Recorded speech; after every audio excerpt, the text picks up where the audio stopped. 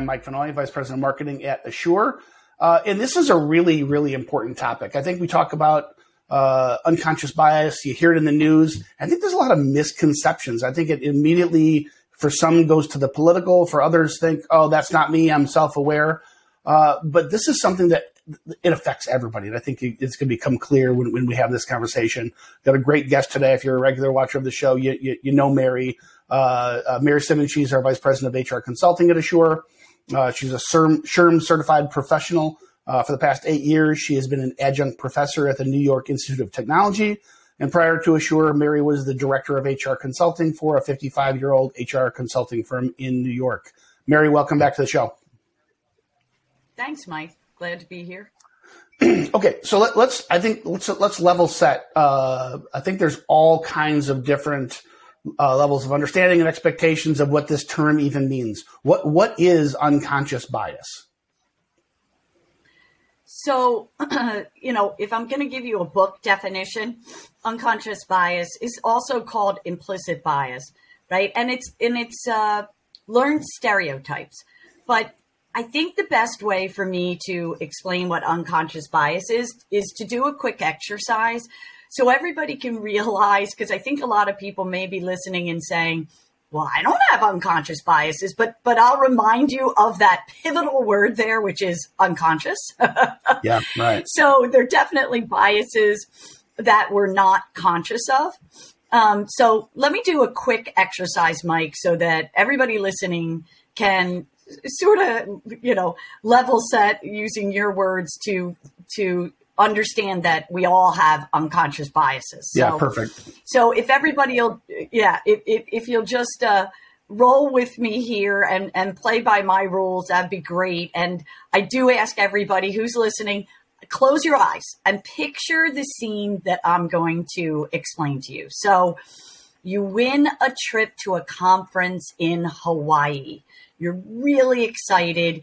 You get on the plane, and when you get on the plane, as usual, when you take a plane, you're greeted by the flight attendant and the pilot. You're like, this is going to be a great flight. You sit down in your seat, and sitting next to you is a couple with a child. And you're like, uh-oh, this is going to be noisy. But the child's really cute. You have a great flight. You get off the plane. You call an Uber to take you to the hotel. Even that works out great, right? The Uber comes right away, nice ride to your hotel.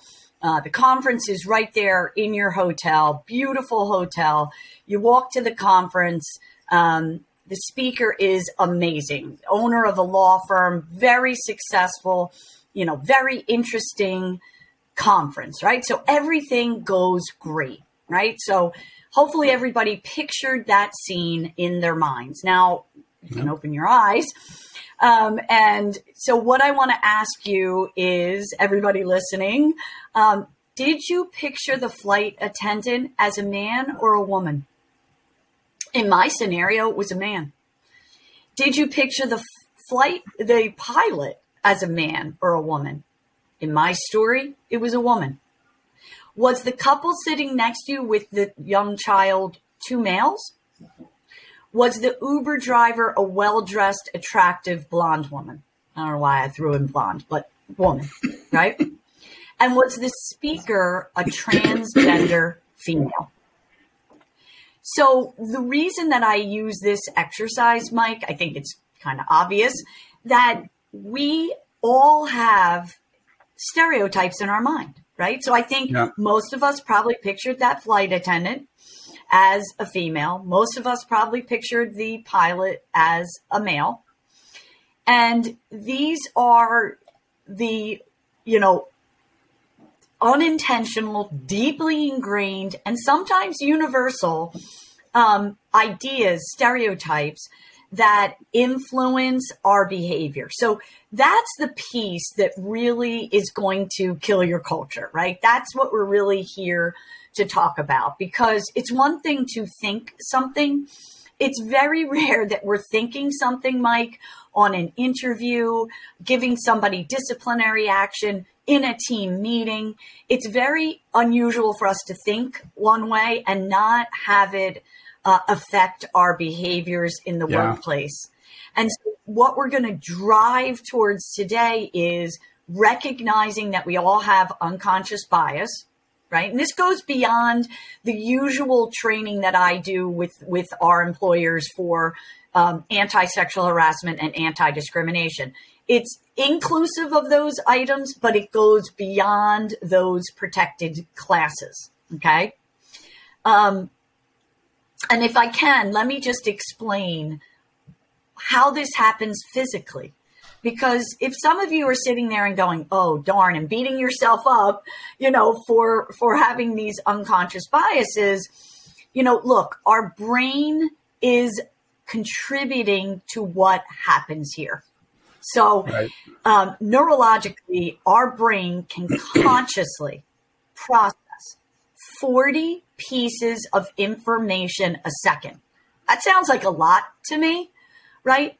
But unconsciously, we process 11 million pieces of information, Mike. Yeah. So what happens is your brain says, oh, wait a minute, this is incongruous here. What am I going to do? Right? Yeah. So your brain has to come up with mental shortcuts. That's right. And I think you can see where that's going to create those stereotypes, and it's going to affect our decision making. It makes our decision making easier in a sense, but we may make mistakes. I mean, look, it really does go back to the caveman days, right? I see a saber-toothed tiger, I need to run. And that really is where it comes from. But now when we're doing it in the workplace, I think you can see where this can be dangerous, right? Yeah, I'm so glad you went to the science on this thing because, the 40 might sound like a lot. You're right, but 40 versus the millions of the unconscious, that's just how the brain works. Read and listened a lot on this topic. I mean, technically, you don't even see the saber-toothed tiger. You see something scary and you react because the brain has to narrow on the things that it can focus on. So it has this, it's like hardwired as a model. It just assumes that the stewardess looks like this, that the pilot looks like that the speaker looks like that. In my version of the story, by the way, I was much taller and thinner and had hair. But honestly, I joke. But it speaks to the way we tell ourselves our story. And this is a whole nother webinar, I know, but we see ourselves as thoughtful, well-mannered, well-groomed, not rude to the other person. Even right? How do they? So these unconscious biases have a lot to do with the model our brains are pre-programmed with based on how we came about and how we grew up. It's also based on how we see ourselves in the story too. So that's probably too much of a divergent path, but I'm just glad you went to the science of the thing. This is not. Yeah. We're not accusing people. It's definitely physical, right? And we'll dive a little bit deeper, but there definitely is a physical component to what's going on here. Yeah. Right. Okay. So let's take this a little deeper. By the way, the story was awesome. I mean, explaining to someone why they have an unconscious bias, not so effective. Take them through that exercise. I can't imagine how that couldn't help people realize. So great story. Now, thanks. Bring it to the workplace. How do these unconscious biases that we by definition all have based on science, not based on because of the fact we're prejudiced or we're racist or we're homophobe, not that, but just our brains are hardwired to narrowly focus and make assumptions about people. How does that impact and how does that manifest in the workplace? Yeah, so that's a really good question, and I think it is important for employers to understand this, right? And understand that bias can be in favor, right? So thinking that a particular class of people are really good at IT. So two candidates come in to interview, and I have an unconscious bias, let's say, as an example, that Asians are particularly good in IT. And I have another individual come in for the interview. They're equally qualified, But my unconscious bias in favor of the Asian candidate is going to disparately impact the other individual, because I'm going to say no to them without even really interviewing them, right? And we definitely all do that. And then, of course, we know that those biases are really going to hurt us when, and I'm just starting at the beginning of the employment relationship, right? The interview. Yeah. Those unconscious biases are really going to hurt us when we talk about, disproportionately being unfavorable to a certain group. And so besides talking about, male versus, female or transgender or people of color, right? I, run a group of HR professionals and, started talking about how hard it is to hire. And one of the HR professionals said, yeah, I'm even hiring people with tattoos. I normally would never hire people with tattoos. Well, Mike, tattoos are not a protected class. Having a tattoo, unless there's a religious belief behind it, right? So that's what employers have to look at. Even though, the Title VII does not have tattoos as a protected class, religious beliefs are a protected class, right? Yeah. So you have to be careful. In one sense, you have to be careful to, not trigger litigation. But we're really also here to talk about the culture of your organization, right? We all know that a positive culture is going to create positive growth for our organization. And if we're that short-sighted that, we're looking at individuals with that type of minutia, right? You've got all the skills, but you have a couple tattoos. That might be short-sighted, and it also may lead to litigation depending on what those tattoos, represent. So when I'm doing this training with an organization, I will tell you that it comes down to one simple word, and that's respect.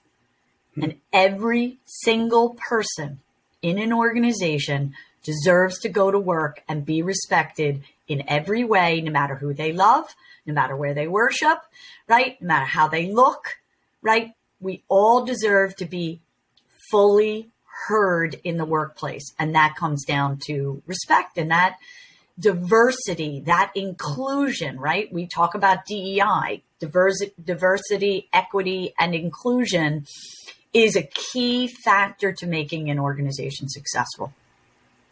Yeah, and I know you're going to keep us on the straight and narrow in this conversation on the compliance side and kind of help us understand what the risks are. Yes. I think there's two sides to this coin. I think the productivity side, right? I mean, definitely. Your example of, if I have an unconscious bias that this is an Asian candidate is going to be better at the engineering math than this other Caucasian candidate. You and I have had this conversation many times. Job descriptions and written competencies. What is the job description for the position you're hiring for? What are the competencies and skills required to be successful at? And if you're wearing a blindfold and you're interviewing, mining for those competencies, whether they had tattoos, gender, how tall they are, whether they're attractive, whether they're not so attractive, heavy, skinny, none of that matters if you're mining for the competencies required to be successful. And if you're doing that, it's almost definitionally, you're going to get the most productive candidates, most productive workforce if you're going after the skills and the competencies and you do your very best to block out all the other stuff, right? Right. I mean, there's been study after study after study. Look, and we talk about it all the time, because on our webinars, Mike, because it all comes back to, organizations have to think diverse, right? You're never going to get anywhere in an organization if everybody has the same thoughts and the same ideas, right? We're all robots and we all come from, the same college and the same town and we all look the same. that is not going to grow your organization. You're not going to get a lot of creativity because everybody's going to be like-minded for the most part, right? Diversity in our workforce is what's going to drive innovation, creativity, productivity, and success. Yeah, yeah. All right, so take us down some of the traps, I guess, on the compliance side first. Where do, and you know what, I'm going to back up. Can you just, let's kind of rattle off the different types of unconscious bias? Because I think it's easy to gravitate towards the easy stuff. And I think I frustrate you sometimes because I want to take people off the hook here. We're not accusing people of being racist and homophobes and right. This is, we're talking about biases that go way beyond the political hot buttons. There's biases around height, around hair length. Yeah. I mean, can you kind of take us through the different types of biases that manifest in the workplace? Yeah. So and I think it's also important to talk about what creates these biases, right? So, it's where you grew up. It's how you were taught in your house, at school, right? Through experience, how you were taught through an experience, your family, right? Your economics, right? Because as we said, I need everybody to think outside of the usual discrimination, sexual harassment, economics, right? I don't want to, hire somebody because they're not wealthy, or, I have a unconscious bias against wealthy people. I mean, that's a very popular bias right now, yeah. Right? All rich people are bad, right? My values and my beliefs are going to create bias. Certainly the culture that I grew up in and the media creates bias, right? So we know that to be true. And I think recognizing where they come from and what's going to cause some of our bias gets us kind of thinking like, yeah, I do recognize that I have a particular bias and this is where it's from. And understanding when we do this training, what I say to everybody is nobody's here to shame anybody, right? We all have unconscious biases. We need to do this training to educate. And so that people kind of pick their heads up, right? And say, oh, I recognize I have it. I understand where it came from. And that's the first step in changing some of these micro behaviors. It is what they're called, right? Yeah. So some of the types of unconscious bias, right? So affinity or similarity bias, right? A lot of us, look, people don't like change. We are hardwired as humans to not like change, right? Study after study after study tells us that. And we don't usually, most people like different. We find comfort in going to the bank teller that looks like me, going to the salesperson who looks like me, hanging around with and being friends with at work, right? The people who look like me or have a similar background, economic, religion, etc. And this is a real bias. I don't think anybody on this call can deny this. When we do the training, we'll also do another exercise where we ask you to, list your top 5, go-to people at work, and you'll find that they are similar, right?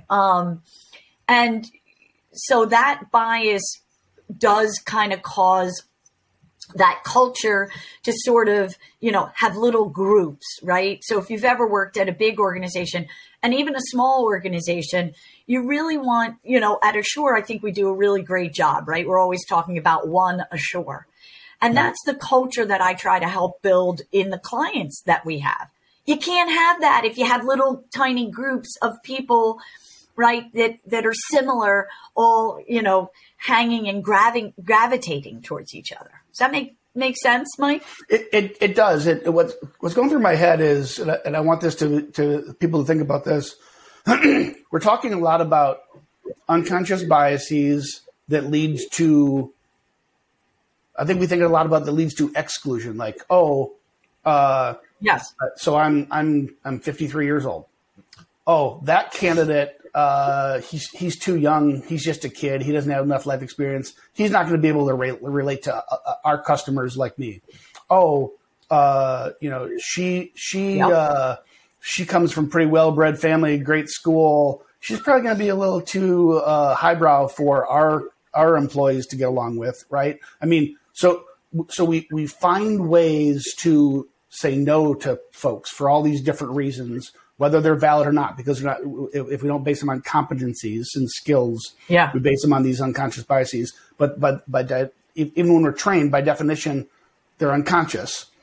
I think there's also another side where our unconscious bias leads us to say yes to things we shouldn't, right? Oh, yes. That person. Lots of studies around height and beauty, right? Tons. Whether it's. So I'm going to screw it up a little bit, but like the average height of the American CEO is significantly taller than the average person, right? And the data is really clear. There's a height bias that people say, oh, that person's taller, they must be a good leader. Well, there's a lot of really tall, terrible leaders, right? And there's some great short leaders. These same biases in beauty. I remember watching a program unpacking a study where this even around beauty, where people misassigned level of intelligence to beauty, thinking more beautiful people were in fact smarter, and included children, kindergarten children working with one teacher versus another teacher. One was more beautiful by every, the standard, assumptions that you might think. And these 5-year-olds said the more beautiful teacher was smarter than the other one. This is very deep in us, right? So this isn't just about shame on you, employer. Don't say no to these people because they're not like you, and you're just you're a knuckle dragging mouth breather who doesn't get it. You're saying yes to people you probably should also. Right. Yeah. And just to drive home that beauty bias, in a court of law, if you have somebody that committed a crime, when the jury thinks that the criminal is beautiful or, good looking, they will convict half as often as if the criminal is not. So beauty is definitely a bias. There's just no question, right? Too beautiful and, you're not smart also happens, right? Let's face it.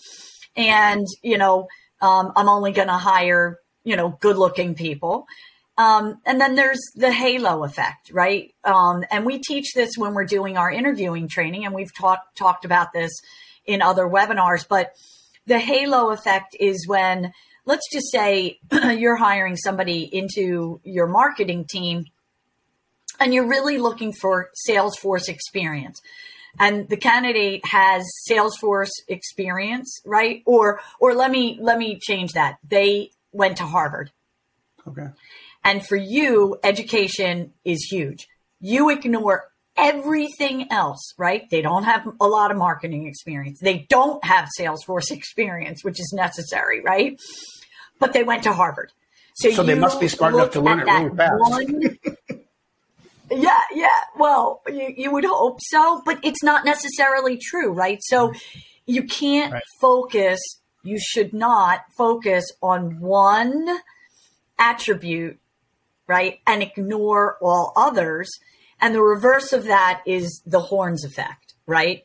Where let's just say somebody comes in and they're obese. So the number one bias, that is obesity.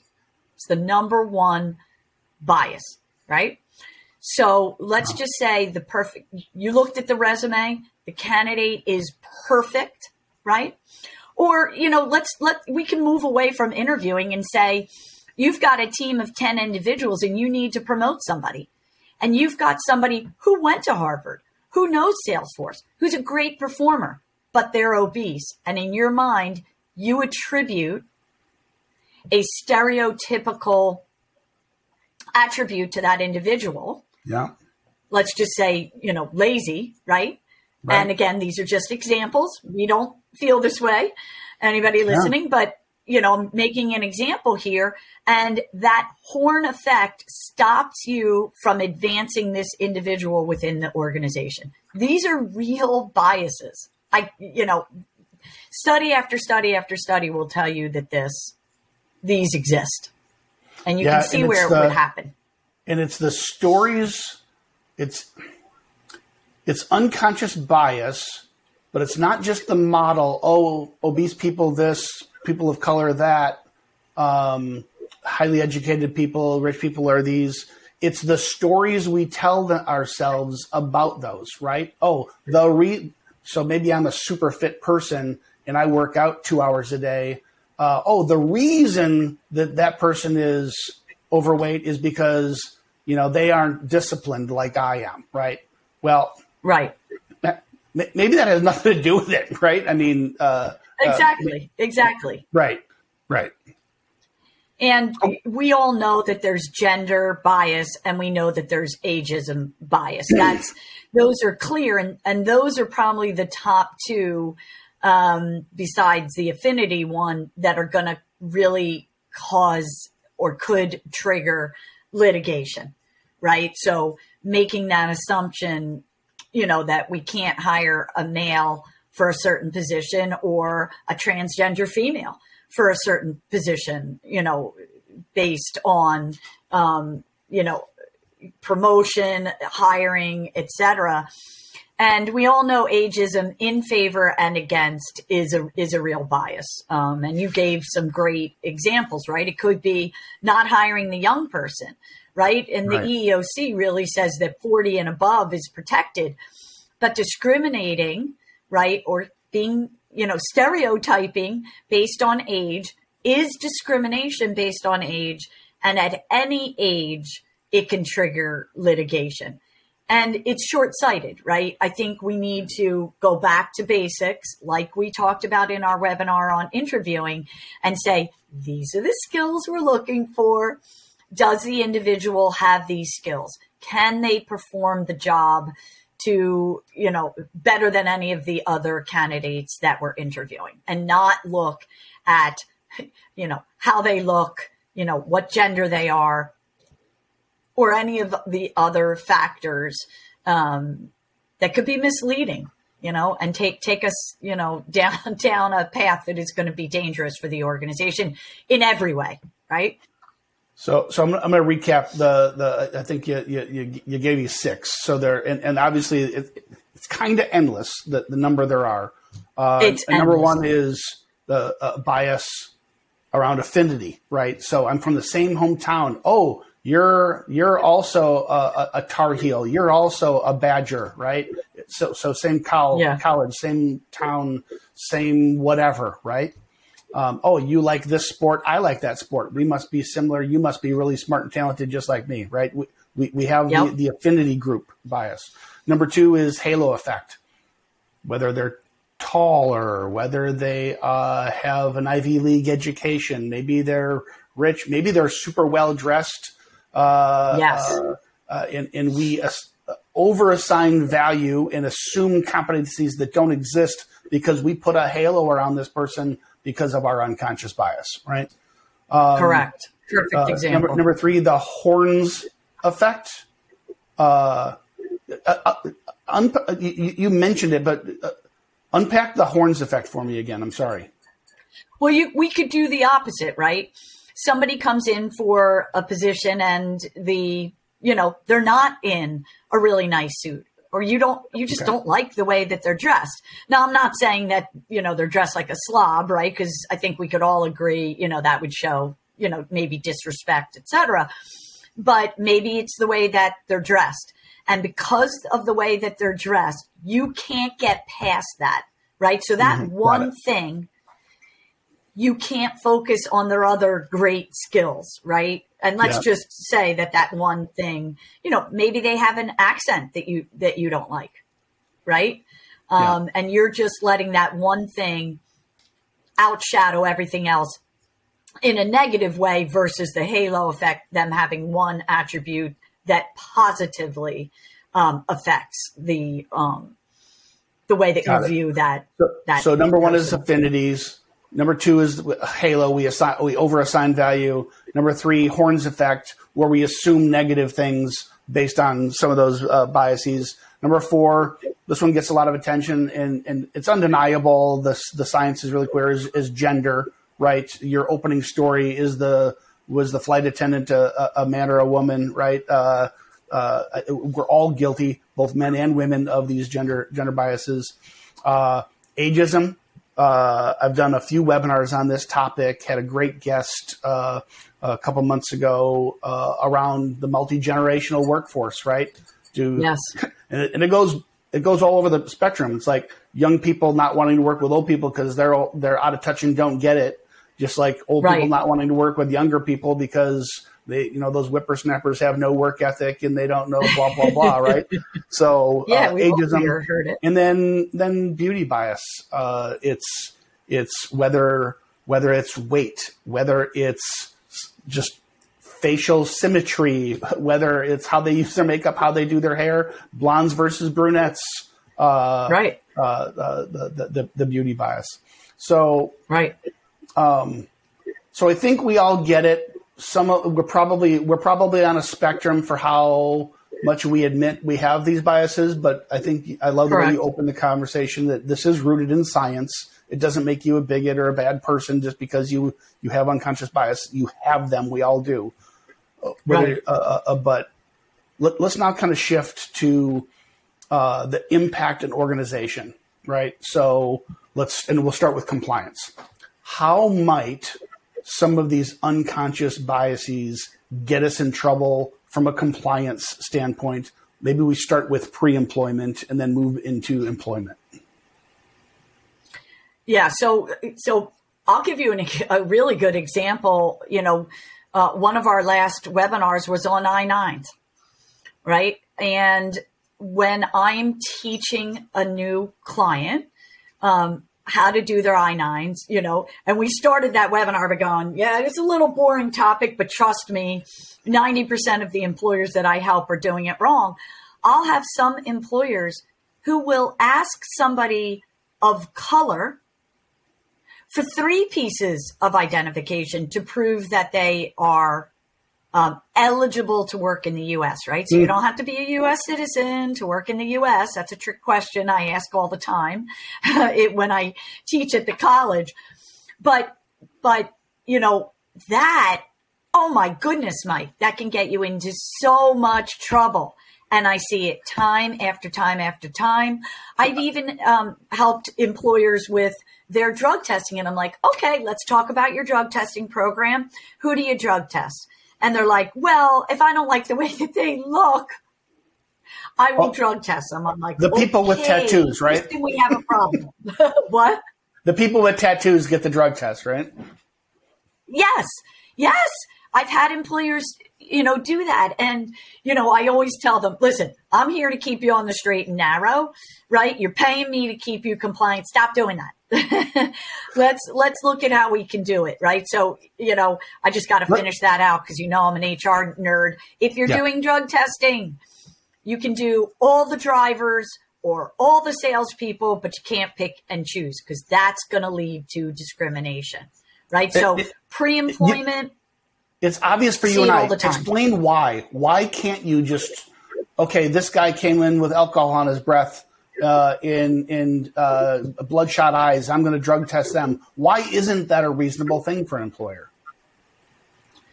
Well, now you're going to, with it. Now we're talking about a different webinar, which actually will be a good one. But if for reasonable suspicion, you can test somebody. Okay. So you gave a completely different example. The difference is in my example is I said, this person has tattoos or this person is a person of color and I'm going to drug test them. Whenever we treat employees differently than other employees in the same position, right? That's when we may trigger discrimination claims and litigation of some kind. Really important distinction. I'm glad you called me out on that. Right. Okay. Yeah. Okay. You know I will. Yeah. Good. I'll do the same. So. Yeah. Keep going. Keep going. So we talked extensively about interviewing. So I think everybody understands that, those unconscious biases can very easily trigger discrimination claims. Lots and lots of lawsuits and case law where, one, position is, a company is only hiring men for a sales position, or conversely, only hiring women, right? For, bar sales or, something where they think, women are just going to do better in the position. So in favor or against a particular class of individuals is going to could lead towards discrimination claims, right? So in hiring, and then if we move on to, disciplinary action, right? So again, you have to be consistent in the way you trigger disciplinary action, right? If I'm going to let Mike, my white male, get away with being late 5 days in a row, but I'm not going to let, Jose be late twice, and then he's going to get disciplinary action because I have this unconscious bias, then it's going to really trigger discrimination. And I hope everybody can see these examples in, understand that it could be something as simple as, that obese individual and writing them up for only being late 2 times, right? Because of my unconscious bias. That's going to really erode your culture more than anything. Everybody is looking when you are disciplining and promoting individuals in the workplace. Everybody's watching, right? Your really good employees want to see that I'm working really hard. And when other people are not, respecting the rules of the organization and the expectations, that they are treated, consistently, right? And so are the bad employees, right? Wow, Mike was late 5 times and nothing happened.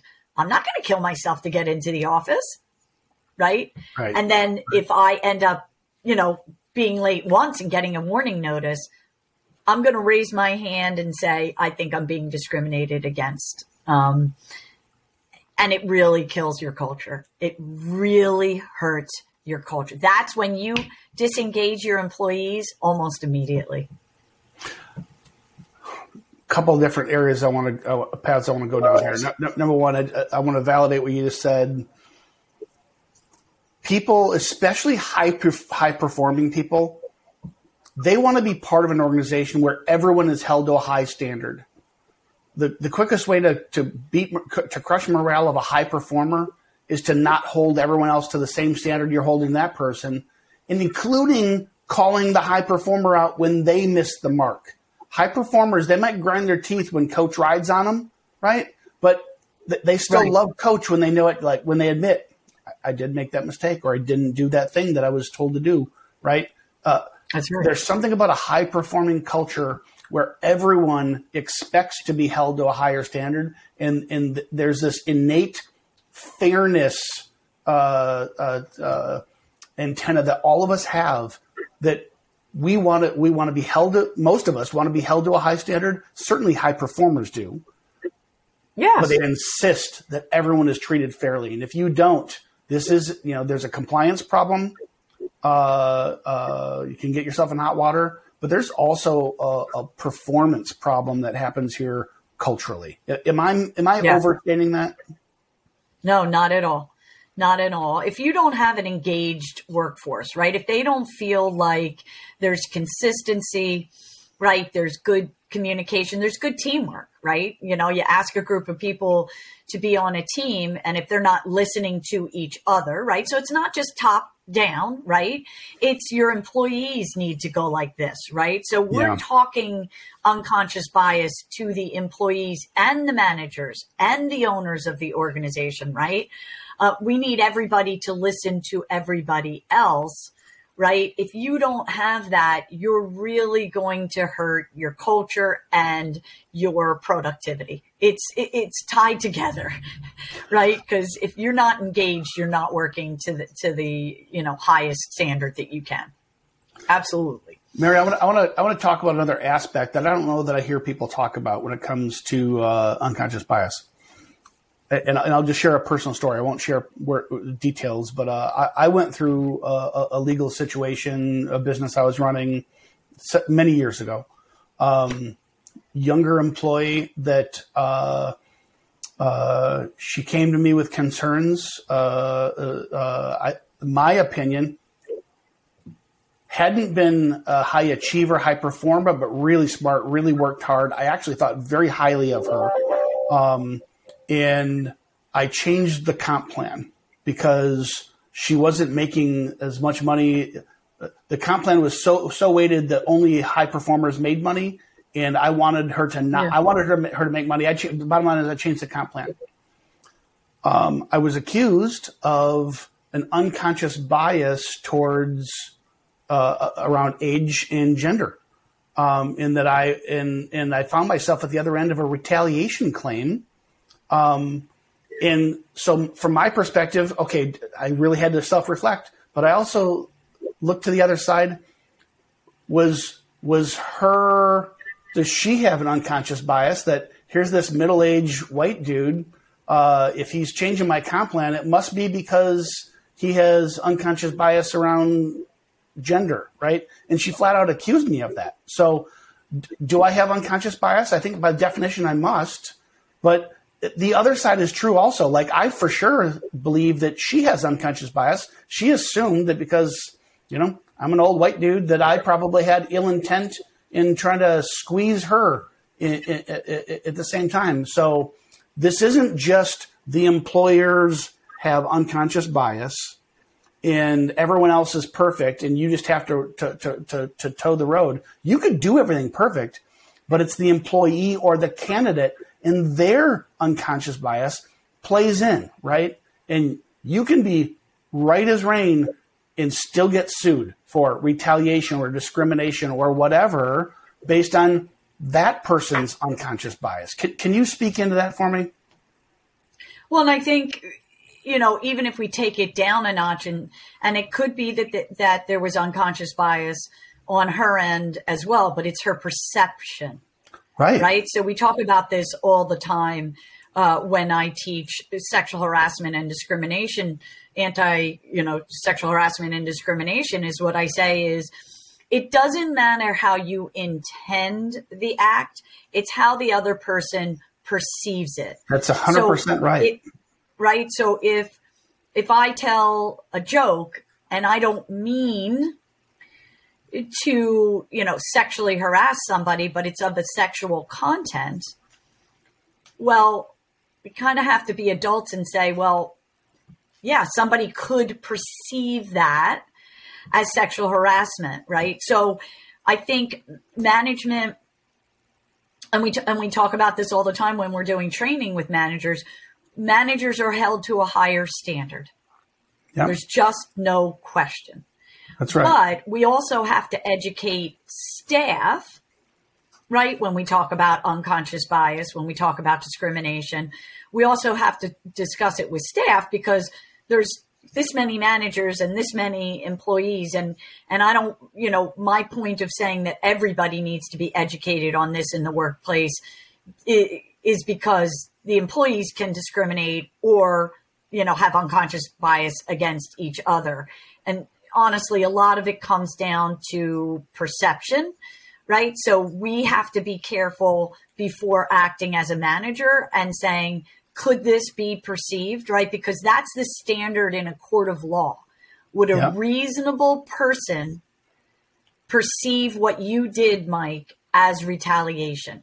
That's the standard in a court of law. So I try to teach the managers that, and I even try to teach the employees. I'll start anti-sexual harassment discrimination training by saying, I'm here to educate you so you don't do something stupid. Right? Yeah. It's not often that we consciously have a bias. Some people do that. Let's not be ignorant. But I think to the most extent, we are doing these actions unconsciously. And that's why training and education and listening to these webinars are very important. We got to lift our heads up. We got to look at ourselves, and say, okay, admitting the problem is the first step to getting better, right? I've only had one person say, I absolutely don't have unconscious bias, and really dug in. And I'm like, okay, well, that's a little bit of a problem, right? Yeah. You can't, if you don't recognize it, right? And try to be a little honest or a lot honest, nothing's going to change. And I'm probably going off on the fringe here too much, but to me, a lot of this has to do with communication, right? So I'm always going to come back to ground zero is job descriptions and competencies. You're mining for competencies. That's a safeguard against unconscious bias. But here's a scenario. Like I believe this young lady believed in her bones that I was retaliating against her. I believe that she believed it. And I felt gutted because I absolutely was trying to help her make more money because I thought she was great. We both believed different things. My job, if I would have had a better relationship coming into that transaction may not have been perceived that same way, right? So you said the most important. Had you communicated ahead of time? I'm doing this because and maybe not even just on the comp plan communication in general, so that there was a relationship, and you said the most important word, based on respect. So even if we didn't agree with each other, that she would have known that I respected her. She would have had respect for me, even if she disagreed. That if there would have been a better foundation of respect, it never would have gone ugly like it did. But between what I think is two good human beings that just genuinely saw the world through a different lens, and it conflicted, right? That relationship 100%. Based on respect. And it's going to happen, Mike. So, yeah. Mm-hmm. Yeah. But yes, we can preempt those situations by communicating things clearly, right? So, when I'm doing disciplinary action training with managers, I'll say, the reason you want to, put something in writing and say, Joe, you're not performing up to the expectations of your position, is because if you have to, terminate, first of all, they're never going to correct their behavior unless you put it in writing and sit down and explain to them, this is what you're doing wrong. And this is how I need you to change your behaviors to meet the expectations of the job, right? They're not going to do it because you're thinking their behavior isn't good. It's also to protect the company. But thirdly, it's to communicate to that individual. You need to be transparent. And I'll have managers say to me, Mary, Mike knows he was late 5 times. And I'm like, but when you don't say anything about it, they think it's okay. Right? So communication, you're not going off the beaten track. It is pivotal to the employment relationship, right? The better our communication is, the more successful that entire work relationship is going to be. Mary, let's wrap this conversation just being super practical for folks. So we started this on good science. I think everybody gets it. Different levels of awareness. We've identified the different types, most common types of biases. We've explored how that can impact culture, explored how that can get you in hot water when it comes to compliance and discrimination. what do we do about it? What do we do with this information? I think there's some really practical things employers can do here. Yeah, I hope that employers understand that this is a real issue, right? And they really need to work towards minimizing the unconscious bias on the management side and the staff side, right? So it all starts from the top, Mike. So the organization has to prioritize diversity in hiring, in promoting special projects, leading a committee, let's just say, and making sure that the diverse groups are fully heard and listened to, right? There is study after study that says that individuals who do not feel like they're being heard, they're just going to stop talking. And there's where your innovation, takes a dive. The creativity flow within the organization is going to take a deep dive, and that's going to really hurt your growth. And that's one of the things that at Assure, we are here to help organizations grow. Boy, if we're not minimizing unconscious bias, I can tell you that it is a silent killer of not only your culture, but the growth of your organization. So you need to do training. You need to train the individuals so that they're part of this conversation. They're part of the commitment of the organization to minimize unconscious bias. There's no way forward unless, the top of the organization down is looking at this, being aware of this, right? Embracing diversity, right? And minimizing those micro behaviors, right? Just the little stuff like, ew, you warmed something up, your ethnic food in the microwave. It smells disgusting. That hurts your culture. You can see where that would hurt somebody's feelings, right? Yeah. We need to be aware of those micro behaviors and how they damage the organization. And as we always come back to compliance, right, how that can lead to possible litigation. Maybe not that example per se, but over and over again, if I'm making fun of somebody because of an ethnic food that they're putting into the microwave, and then maybe I go awry, that may trigger litigation, but I can guarantee you it's going to really, really hurt your culture. The thing that you said that just hit me hard was about making people feel heard, because I don't think diversity means melting pot. That doesn't mean that we all lose ourselves and all become truly one homogenous thing. Diversity means diversity. We are different. We look different. We think differently. We speak differently. We have different ideas. We have different perspectives. And that's how all these things work together. That's the power of diversity, not melting pot where we have to change ourselves. The other party has to change. And you hit it on the head, I think, when you said when people feel heard. If your spouse doesn't feel heard, they're going to shut down. They're gonna, right? If your child never feels heard, even when they're wrong, which happens a lot with children, they're going to just stop talking to you. If you just shut them down and they never feel heard, never get to share their side of the story, even when they're wrong, they shut down. And it's no different with the employer-employee relationship, right?